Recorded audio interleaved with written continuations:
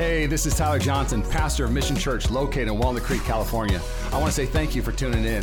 I hope this podcast inspires you, encourages you, and helps you live the life God called you to live. Enjoy. If you are brand new, we're in the middle of a series. It's been a 7-week series titled I Believe. Everybody say, I believe. And here's the ethos, the thesis of this series is your beliefs affect your behaviors. Small beliefs, little beliefs, they always are going to affect your behaviors no matter what. I'll even prove it to you in a simple illustration. I believe that olives ruin pizza. Can I get an amen? Who thinks olives? You believe it. Olives are disgusting on pizza. So you believe that, so therefore you will not order that. And it will affect the way you eat pizza. I believe pineapple is delicious on pizza. Anybody else? That's less, but I'll take it, okay? That's a small belief that affects my behavior. Your beliefs will affect your behaviors. Now, big beliefs. I believe that Jesus is the fulfillment of life. I believe that Jesus is the one that can redeem my soul. I believe Jesus can set me free of bondage. I believe daddy wounds, child wounds, the only way those can be redeemed, his name is Jesus. That's a bigger belief. Can I get an amen for that? And so what we've been trying to do is challenge ourselves. And what do we believe? What do I really believe? Do I believe that Jesus could change my life? Do I believe that Jesus has a plan and promise for my life? And today we're going to talk about, do I believe in the church? Do I believe the church is actually everything God called it to be? Do I believe the church is still serving its purpose? Do I believe the church is supposed to be important? These are all things we're going to find out today. Does that sound good? Turn your Bibles to John 12. We're going to read a little verse real quick. John 14:12, says this, I tell you the truth. I love when somebody starts with, I'm going to tell you the truth. Were you going to lie before? But it's really just trying to it's almost like I want you to understand this. I'm telling you the truth, a life-changing truth. Anyone who believes, everybody say believe, in me will do the same works. This is Jesus talking. So whoever believes in Jesus will do the same works I have done and even greater works because I'm going to go be with the Father. You can ask for anything in my name and I will do it. So the Son of Man can bring glory to the Father. Yes, ask me for anything in my name and I will do it. Man, I want a faith-filled church. Man, I want a church that believes that what's happened in the Bay Area, that young people that are killing themselves at a rapid rate, it's the number 2 killer in young people, that when the church comes to town, we can flip that on its head and young people can find value and truth. I believe God can change things. Can I get a yes? Okay. So I believe it. So here's what we're going to do. We're going to talk about the church, and I just want to communicate just the importance of the church. Matthew 16, Jesus comes on the scene. It's in Caesarea Philippi, it says in Matthew 16. Caesarea Philippi is this northern town in Israel. Before Caesarea Philippi, it was called Paneas, after the Greek god Pan, the one that played the flute. Okay, you guys know this one? Okay, cool. And so the Greek town that called Paneas was, a ton of idol worship. And then Caesar takes over, Rome takes over, and makes a temple there. And so there's just a bunch of idols. It's saturated with idol worship in Caesarea Philippi. Jesus comes on the scene with his disciples. They're walking there. He asks a question. Not only why he asked it, but where he asked it is so important to the story. So he asks this question to the disciples. Who do people say that I am? And I love what Peter does. Peter says, you are the Messiah, the Son of the living God. And what Jesus says to Peter goes, okay, here's the deal. You are blessed because you know I'm Jesus. People are trying to find blessing everywhere. You want to find out the first way to get blessed? Find out that Jesus is Lord. And it goes on to say, here's what I'm going to do, Peter. I'm going to build the church, and your new name is Rock. And on this rock, Jesus, so little rock, on the big rock, I'm going to build the church, and the gates of hell will not stand against it. The church is the vehicle that will change the world. A city needs hope, a church needs to come to that city. A city needs help, a church needs to come to that city. That's what I believe. That's what Scripture says. You may not believe it. Maybe you believe that a city needs more Olive Gardens. I have no idea what you think the city needs to transform a city. I think a city needs great churches, life-giving churches, biblical churches, churches that lift up the name of Jesus. That's what happens. So the church is Jesus' idea, not our idea. Second one is in Acts 20, it says he purchased the church. He paid for the church. Ephesians 5, it says that Jesus loves the church like a bride. He loves the church. It says in Colossians 1 that he's the head of the church. I'm not the head of the church. I'm just here to serve. He's in charge of the church. It says in 1 Peter 2 that we build the church on him. He is the cornerstone. And then in the Gospel of John, 21 chapters, 5 chapters, Jesus is praying. John records his prayers. Each account of Jesus, there's 4 books, Matthew, Mark, Luke. Synoptic Gospels means similar, fancy word. And then John is about 80% different because it records this different eyewitness account of just other things that were going on during Jesus' day. And what John decides to write down is his prayers. So 25% of the book is Jesus praying. And you know what he's praying for, that 25% in that book? For the church. He's praying for you and I that it would be a we thing, not a me thing. You know you're not supposed to do life alone? You've heard maybe the quote, if you want to go fast, go alone. You want to go far, go with somebody else. It says that people would know that we're the church with how we live life together, that we're unified. The enemy's not afraid of a big church. He's afraid of a unified church. And so I think I've established how important the church is to Jesus. Can we agree with that? Yes? Okay, so this is my question we're going to pray, is why is it then that so many churches suck? Can I say that? Can I say it? Why is it that when you tell people about church, it's like, ooh, you know? Well, hey, you should come to church. Why? Why is it that I've been to churches and they're so judgmental, or they're just boring and stuffy and dead and just lackadaisical and lazy? Why is that? I think somewhere along the way, after Jesus gave the mandate to the church, because in Acts 2, it was not a boring church. It was so not boring, they thought the church was drunk. That's how great it was. Yo, they drunk at 10 a.m.? No, that's just called the Holy Spirit. They like to party. Welcome to the church. It says the church was so great that they had such an abundance that everybody's needs was being taken care of. Everybody had community. They weren't only having church on Sunday, they were just going to lunch the next day. Like, where should we go to lunch today? We should go to Sauce. We should go to Babalu's. And they were having a great life. And when they were at restaurants, people were also getting saved at restaurants. And then something happened. And this church started sucking. Can I use that term at church today? Is it okay? I'll give you even a little history. The church was exploding. Oh, it was exploding. And then Constantine comes on the scene. And the persecution after Nero stops, and he makes the church basically no more persecution. He goes, okay, you're allowed to be a Christian now. And then the Christians got comfortable. And it became a routine and religion. And then the Bible got taken away in one era of our time where nobody could actually read the Bible because it was only for the elites. And there's just been these different eras. And now we're in what I would call the American church phase. And I believe the church is supposed to be the greatest place on the planet. I believe it's supposed to be the most powerful vehicle. I believe it's supposed to be the most enjoyable place. I believe the community of God. I think we got to ace up our sleeve, and it's Jesus as he knits the body together. I think relationships knitted by God are the greatest relationships. So how do we have that? How does that happen? You guys want to find out? What if I stopped right there? Thanks for coming. Take care. Bye. Let's not suck anymore, all right? All right, good talk. Bow your heads. I'm going to pray. Lord, forgive me for saying suck in church. First of all, Lord, we love you. Lord, as we go into your message, Lord, I pray that my words will fall to the floor and your words will soar, Lord. Your word shows us really who you are and who we're called to be. Your word is a gift to us. So may we learn from your words today. May lives be changed today. Holy Spirit, we invite you. Do what you can only do, Lord. We don't change people. You change people. We don't set people free. You set people free. We don't fulfill people. You fulfill people. Lord, we love you. We love you. Everybody said? All right, so we're going to look at just Hebrews 10. It's a lot of ways, but why do churches lose their way? Why do they become stuffy, dead? Why is the church declining in some regions? What is happening? And I think Hebrews 10 actually gives us this great insight of the challenge to the church on how to stay vibrant, how to stay vital, how to be a life-giving church, how to be a biblical church, how to be a church that lifts up the name of Jesus. And there's three things that's unpacked in Hebrews 10. First one, you'll see in Hebrews 10 is Christ's sacrifice is enough. It's going to talk about that in Hebrews 10 to the church. Second thing to talk about is Christ's sacrifice is effective. It's a game changer. It changes lives. And last but not least, Christ's sacrifice sets the bar on how we're supposed to live now as a community. So let's talk about the first one. Christ's sacrifice is enough. And we're going to read Hebrews 10 in just a second. But I'll talk to people and invite them to church. And I'm like, hey, you should come to church. And they'll be like, Tyler, you don't know my story. I've done way too much. All right. And I'm always like, come on, try me. Let me see what's the worst thing you've done. And what I want to tell them real quick is like, actually, let me try you real quick. Let me tell you about one of my buddies. Andrew Gard, Grace City Church, one of the pastors in here is my childhood best buddy. Neither of us grew up in church. Andrew, before he got saved, he was smoking more weed than anybody that I knew. We'd go home on lunch and he would smoke weed. I didn't smoke weed because I was asthmatic. The only thing I hit was an inhaler. Don't knock it before you had some albuterol. It is good. Opens up the lungs. Feel like a superhero, okay? So all I hit was an inhaler. Drew would be smoking weed. He'd be sleeping around like crazy. I mean, you name the sin, Drew was like, where's it at? I'm in, okay? Drew worked at a sports store. He would literally steal from them every single time at work until he got caught and got fired by it. But I mean, he was, anything you named it, that's what he was. And then he got saved.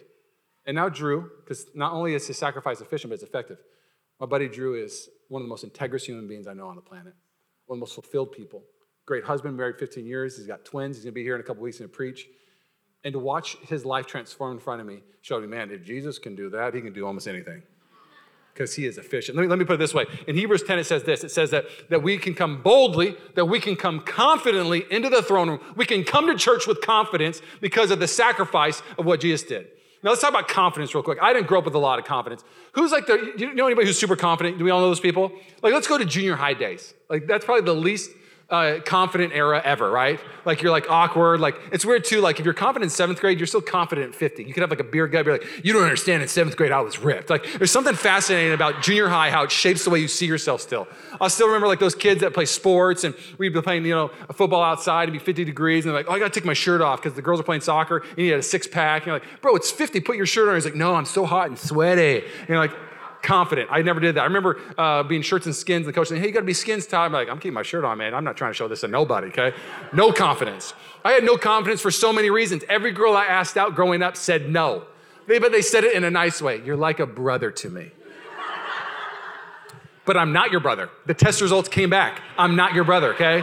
Well, I could be your boyfriend, all right? It didn't make me feel any better that now I'm your brother. Oh, I just love talking to you for hours about the guys I do like. Not fun, okay? So I had no confidence until, everybody say until 8th grade. First girl that I ever heard that had a crush on me, her name was Colleen. I remember being 3rd period, and my buddies come up to me, Joey's like, yo, hey, Colleen's got a crush on you. I was like, for real? Are you serious? And it was like one of those moments. I was like, don't be messing with her, man. Because we prank each other a lot. He's like, no, she thinks you're hilarious. Well, yeah, duh, but I mean, like, she actually thinks I'm you see me in 8th grade, I was like 5'5", okay? The Johnson jeans, and then in 9th grade, I grew a whole foot. So no girl thought I was attractive. It was what it was. I had to play the humor card all the time, and then became her brother. So anyways, so 3rd period, they said, yeah, Colleen, yeah, she thinks you're cute, she thinks funny, she likes you. Like, she literally has a huge crush on you. And I remember walking out of 3rd period, I was like, boom, I had a different swagger, had my walking around money, if I could put it that way, just felt confident. And Colleen was in my 4th period class. I remember walking in the 4th period and Colleen was sitting around there, hey, what's up, Colleen? And she's like, hey, I was like, oh my gosh, she's so obsessed with me. Relax, okay? Girl, back up. You're so thirsty right now, okay? Come on. I haven't even asked you out yet, okay? And so she's sitting there, and I remember just that class, just sitting there for the whole 55 minutes of 4th period and going, oh my gosh, Colleen is all, I'm asking her out after class. Because I know when I ask, she's gonna say yes, because I'm coming boldly because I heard that she likes me.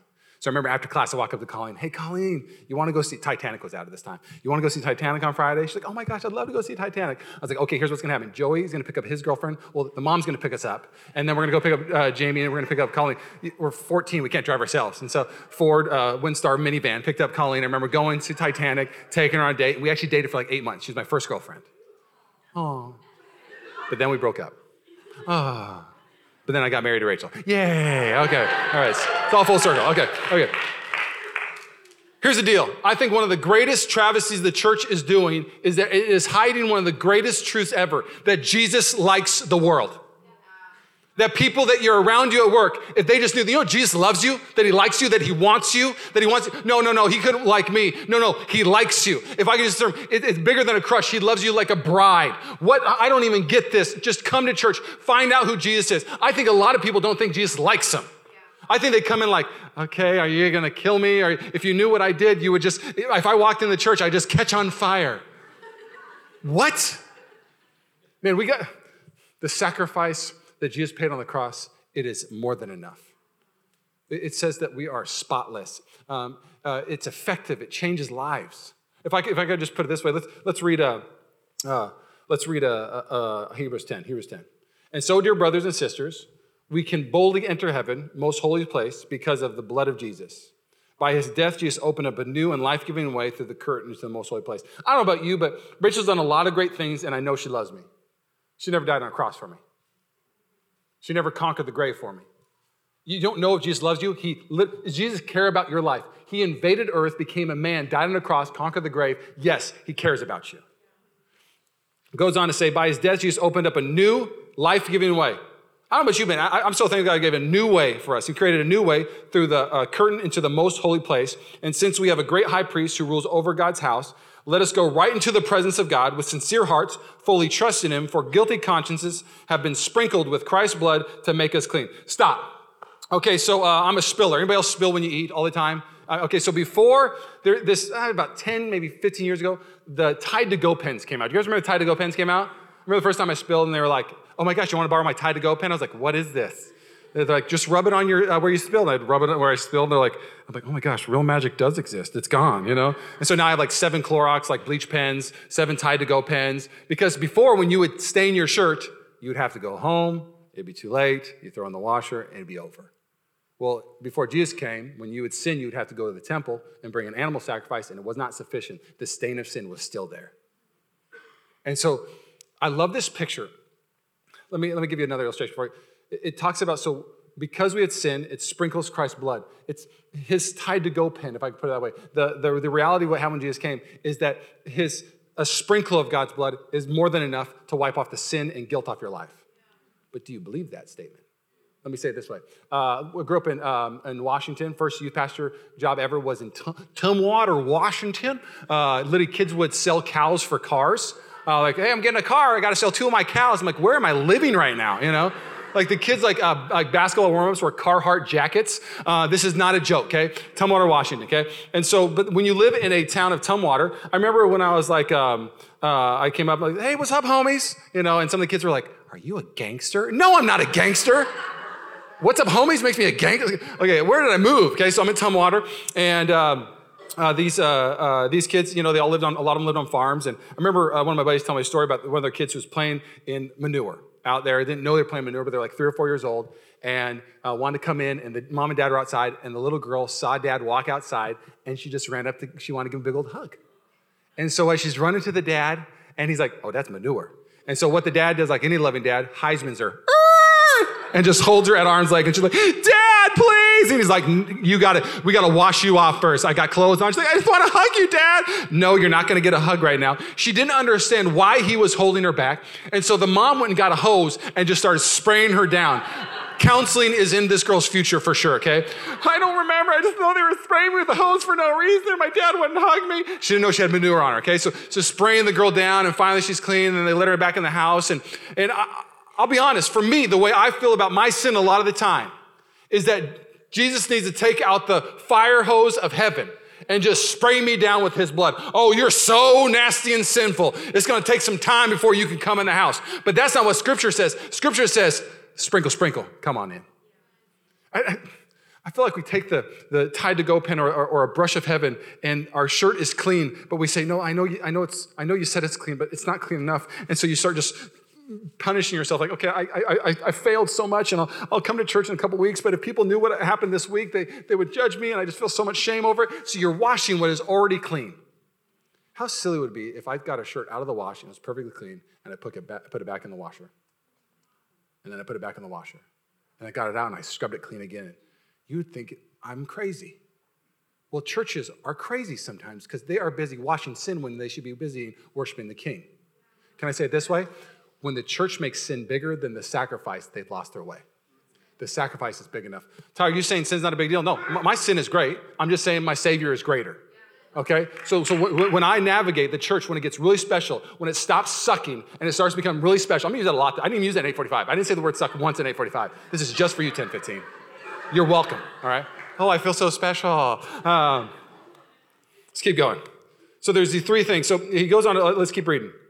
And our bodies have been washed with pure water. Let us hold tightly without wavering to the hope we affirm, for God can be trusted to keep his promise.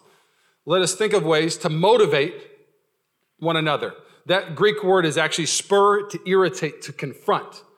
We should irritate each other a little bit. We should challenge each other. There should be confrontation in the church, one another. Why should we confront each other? Why should we irritate each other? We should do that so we can spur each other on to acts of love and good works. And let us not neglect our meeting together. That's the Greek word episynagogage, which is a Greek word which means synagogue, which means church, basically. Okay, that's why we meet together on a regular basis, because we encourage each other here and we irritate each other a little bit here. Can I get an amen? Okay. And some people do, but do not. But encourage one another, especially now that the day of his return is drawing near. Stop. Some churches are great at just confronting. Sin, sin, sin, sin, sin. And they're terrible at encouraging. Some churches are great at encouraging, but they're terrible at confronting people who are living a religious life. But great churches confront and encourage. And great churches, it says, stir each other up to do good works. Stir each other up. Do you ever get, maybe just to me, but do you ever feel like life is like a marathon? You're like, okay, another week, another month. Okay, can I make it? Do you know that there are studies shown that home court teams have a higher winning rate just because people are doing this? You can do it! That's the only difference. The only difference is they have people screaming, you can do it. So more people win in life when you have a crowd of people saying, stirring you up, you can do it. Take the shot. Live another day. Make a great decision. Don't let the bad thing that you did yesterday define your tomorrow. You can do it. Let me put it this way. We should be a church that stirs each other up to do things we never would have done. You ever have those friends that like talk you into things you never should have done? Man, I remember being 7 years old, a kid named Mikey, he would just always talk me into doing things I shouldn't do. He'd be like, you know what we should do today? I'm like, what should we do today? We should smash batteries with a hammer. Okay, so he smashed batteries with a hammer. And I remember smashing batteries with a hammer, and one of the things out of the batteries got into Mikey's eye. He went to the ER, and he almost lost his eye because I guess there's acid in batteries. We didn't know that at age 7. Mikey the next day was like, you know what we should do? I've got snorkel gear. We should go snorkeling in the swamp and catch frogs. We went snorkeling in the swamp, and we caught frogs. He'd always have an idea to stir me up. He'd like, it'd be amazing. We could catch the big frogs. You know, we only can see the top. What if we had goggles? We could see the bottom, Tyler, and we could just be so I am snorkeling in a swamp because Mikey gives me an idea. I remember wanting to fly, and we watched Mary Poppins, and Mike's like, you know what we should do? We should jump off the roof with umbrellas. You're a genius, Mikey. Jumped out the roof with an umbrella. It mushroomed. I fell on a bed. I almost busted my ankle. It was terrible. Just so you know, you're getting stirred up to do something. You're getting stirred up to do something. Stirred up to go out to the club, whatever, you know. Stirred up to go out to a bar. Stirred up to quit. You're getting stirred up to do something, but it says the church should stir each other up to do good works and to love people. I want to share a story with you real quick. Tony Campolo, a famous pastor, traveled around the world, just, sharing who Jesus is. And he got to Hawaii. He's going to speak there. And he got there at 3 a.m. and he was hungry and not that tired, so he decided to go to a diner. He goes to a diner, and at that diner, he hears 2 women talking about a birthday. And one of them's name is Agnes, and it's her birthday the next day. And she said, I never had a birthday, and it's just another day for me. And so she's, just going to have a birthday tomorrow, but do nothing and just go to work. Well, what Tony hears as Agnes and this other girl are talking is he finds out they're prostitutes. At 3 a.m., he's a pastor, hears that she doesn't have a birthday, walks up to the diner owner, his name's Harry, and says, Harry, can we throw Agnes a party tomorrow at 3 a.m.? And Harry kind of reluctantly goes, okay, we can throw her a party. We'll throw her a party.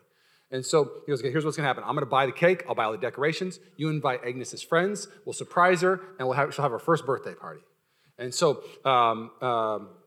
Tony comes at about 2:30 a.m. Friends start showing up. They're decorating. And Tony, the pastor, starts to realize that all of Agnes's friends are prostitutes. So there's about 20 people in there, 20 girl prostitutes, and the pastor and Harry, the owner. Okay, he's like, what have I done? Okay, where the party at? Okay, 3 a.m., 20 prostitutes, Tony and Harry. This is the picture. Agnes walks in at about 3:15. And it's a true story. It's in one of his books.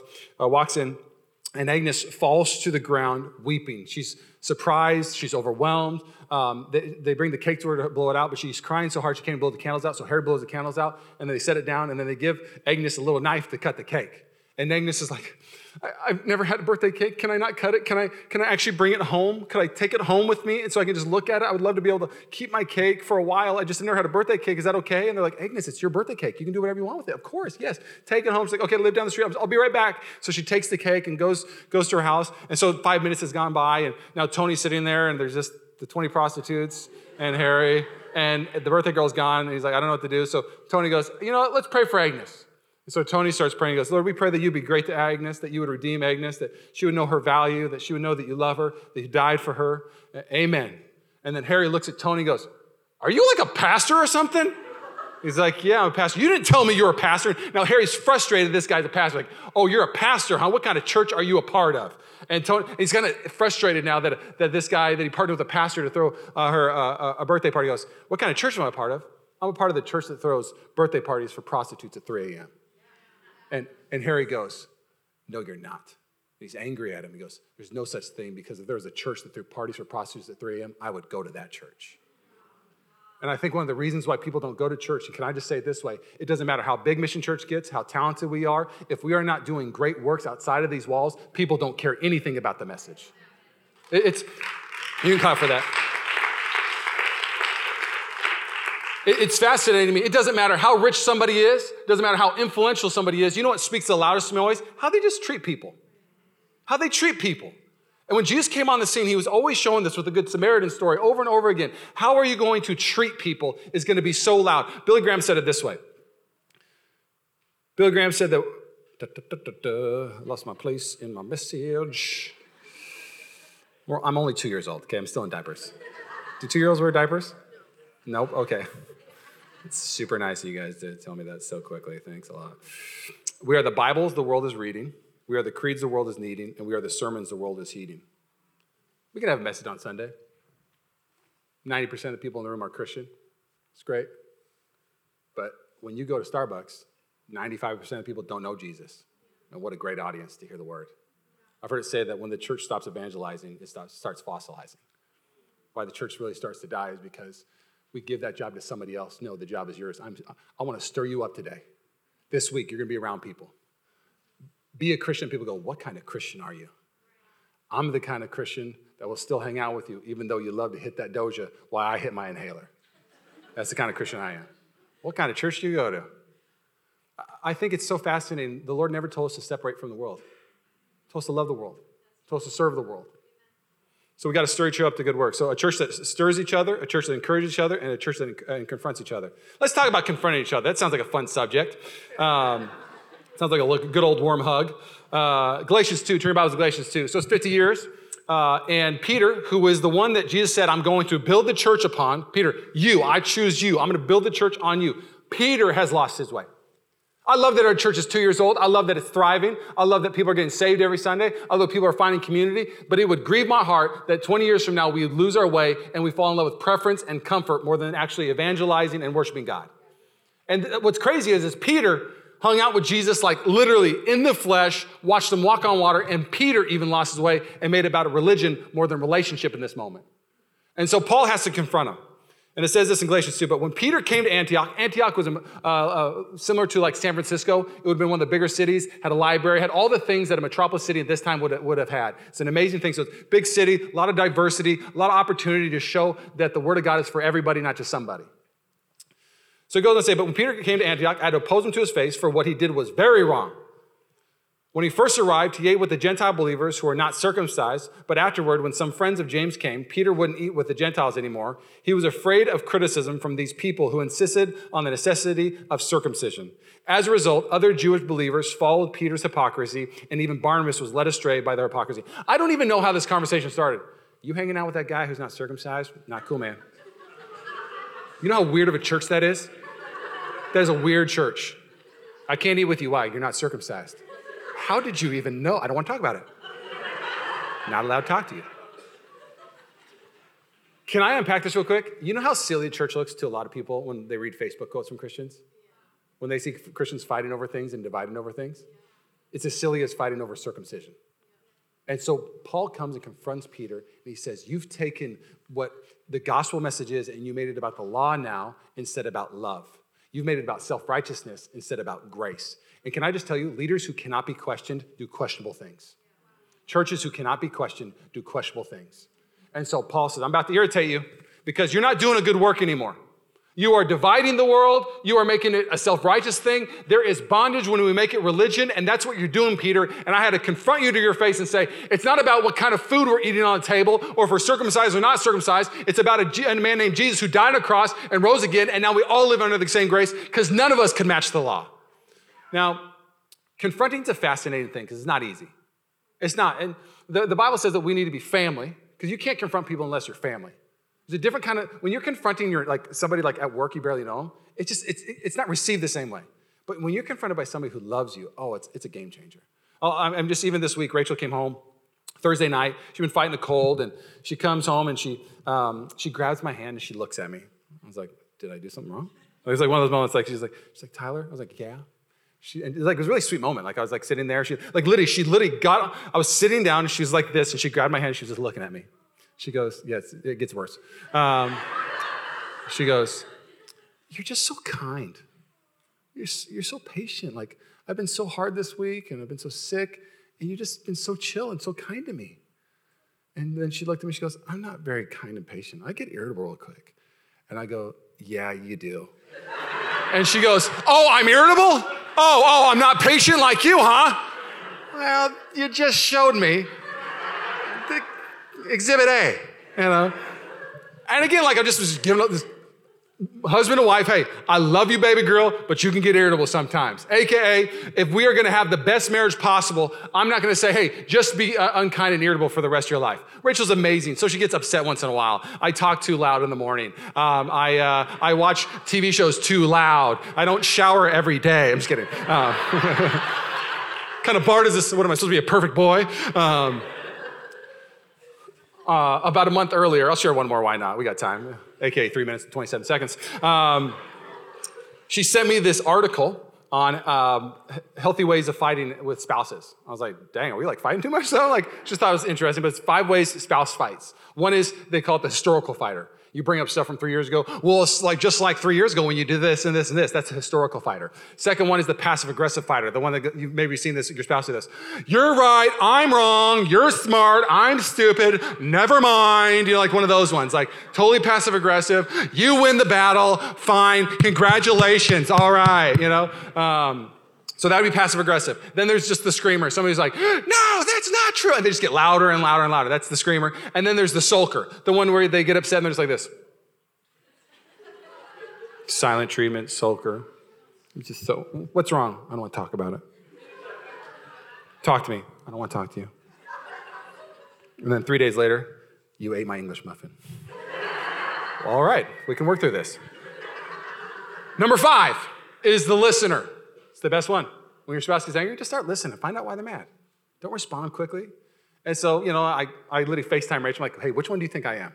Hoping for the listener, you know. She goes, oh, you're the historical one. And I was like, what? Historical? And I was like, yeah, you're pretty right. I'm a context guy, you know. I never forget. Just kidding. I'm kidding. I forgive, but I don't forget. No, I'm kidding. Okay.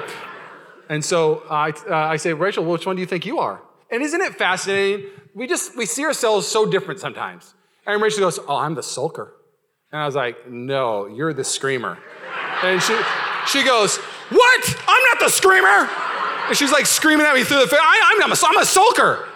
Well, you would be sulking right now if you were the sulker, but you were screaming. She's like, I'm the screamer. Oh.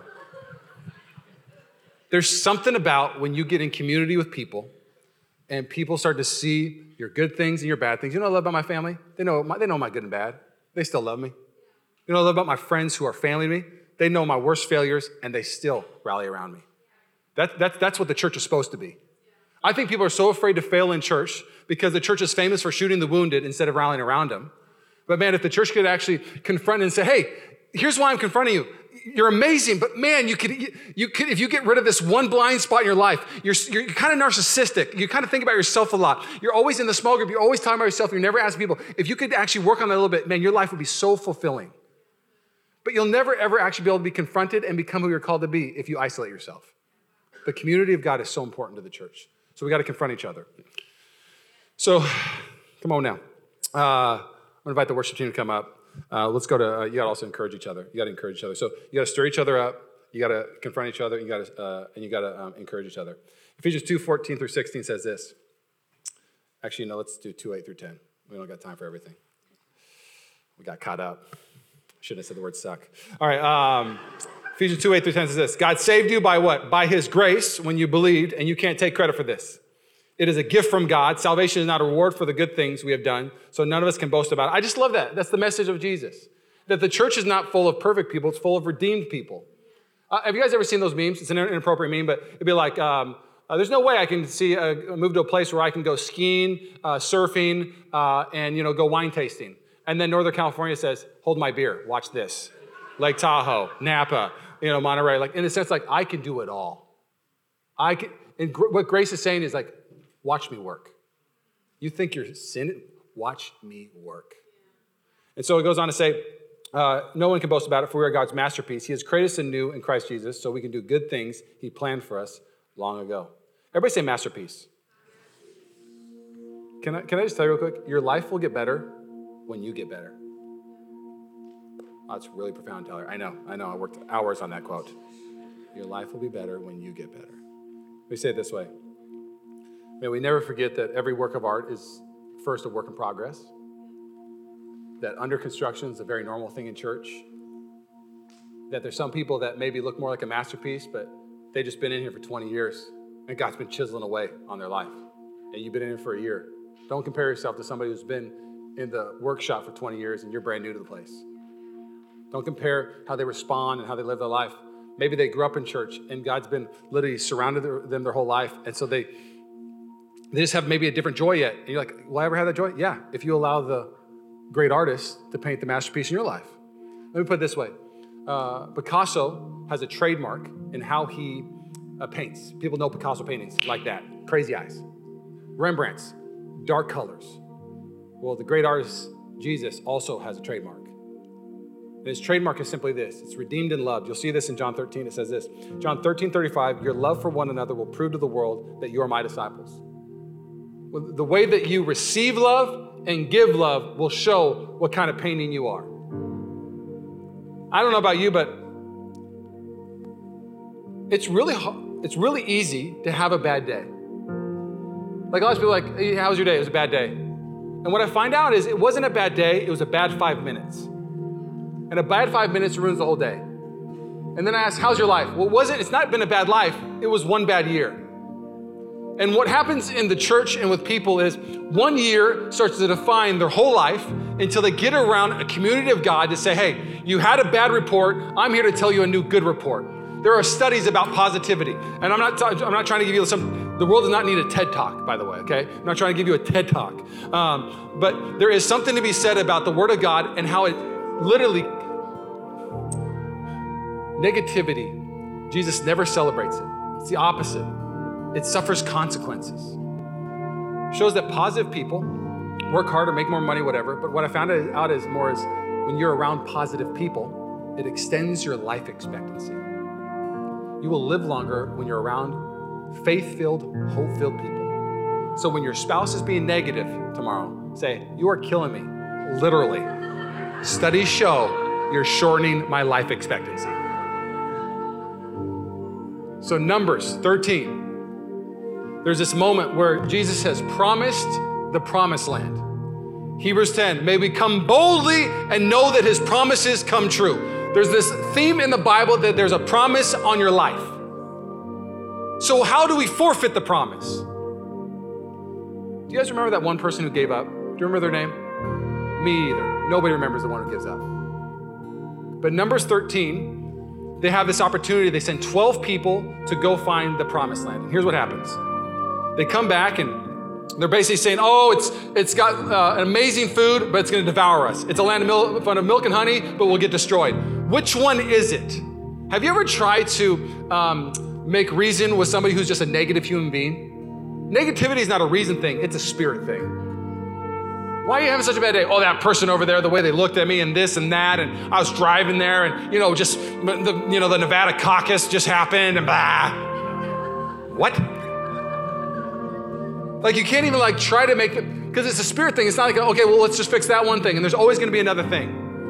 And so I love what Caleb does. Then Caleb silenced the people before Moses and said, we should go up and take possession of the land, for we can certainly do it. I am certain that Jesus can do whatever he wants to do in this region. I am certain that his grace is more than enough. I am certain that Jesus has a plan and promise for my life. I am certain. Goes on to say, but the men who had gone up with him said, we can't attack those people. They are stronger than we are, and they will spread among the Israelites a bad report. So here's what happened. They spread a bad report throughout the land, and they'd explored.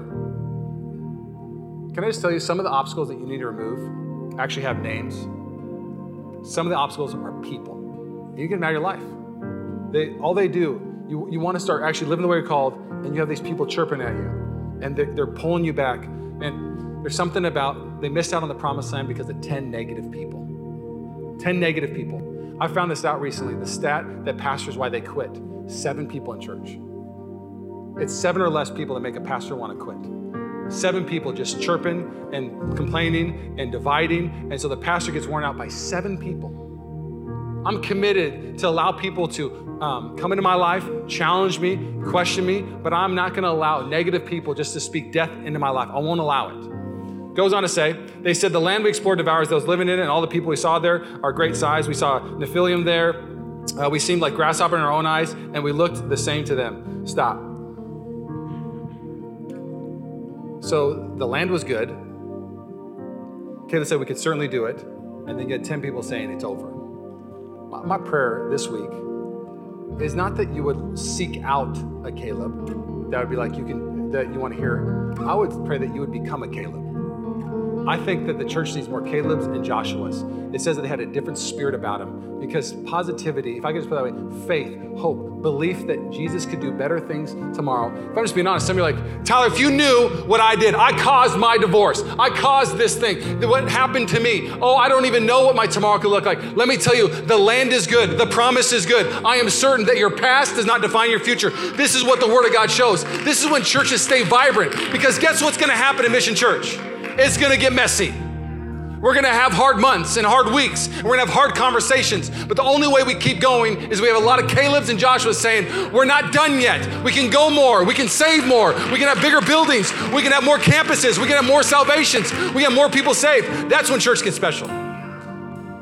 If your marriage sucks right now, I want you to know something. It can become great again. If your life sucks right now, it can become great again. If your emotions suck right now, they can become fulfilling again. And I'm not saying that as a self-help thing. I'm saying that as a Jesus promise thing. Will you bow your heads with me? Thanks again for listening to the Mission Church podcast. If you enjoyed it, make sure you subscribe so you can keep up on our weekly sermons. If you're in the Bay Area, we invite you to come join us on Sundays. You can find all the details on our website at missionchurchca.com. Again, thanks so much for listening, and we hope to see you soon.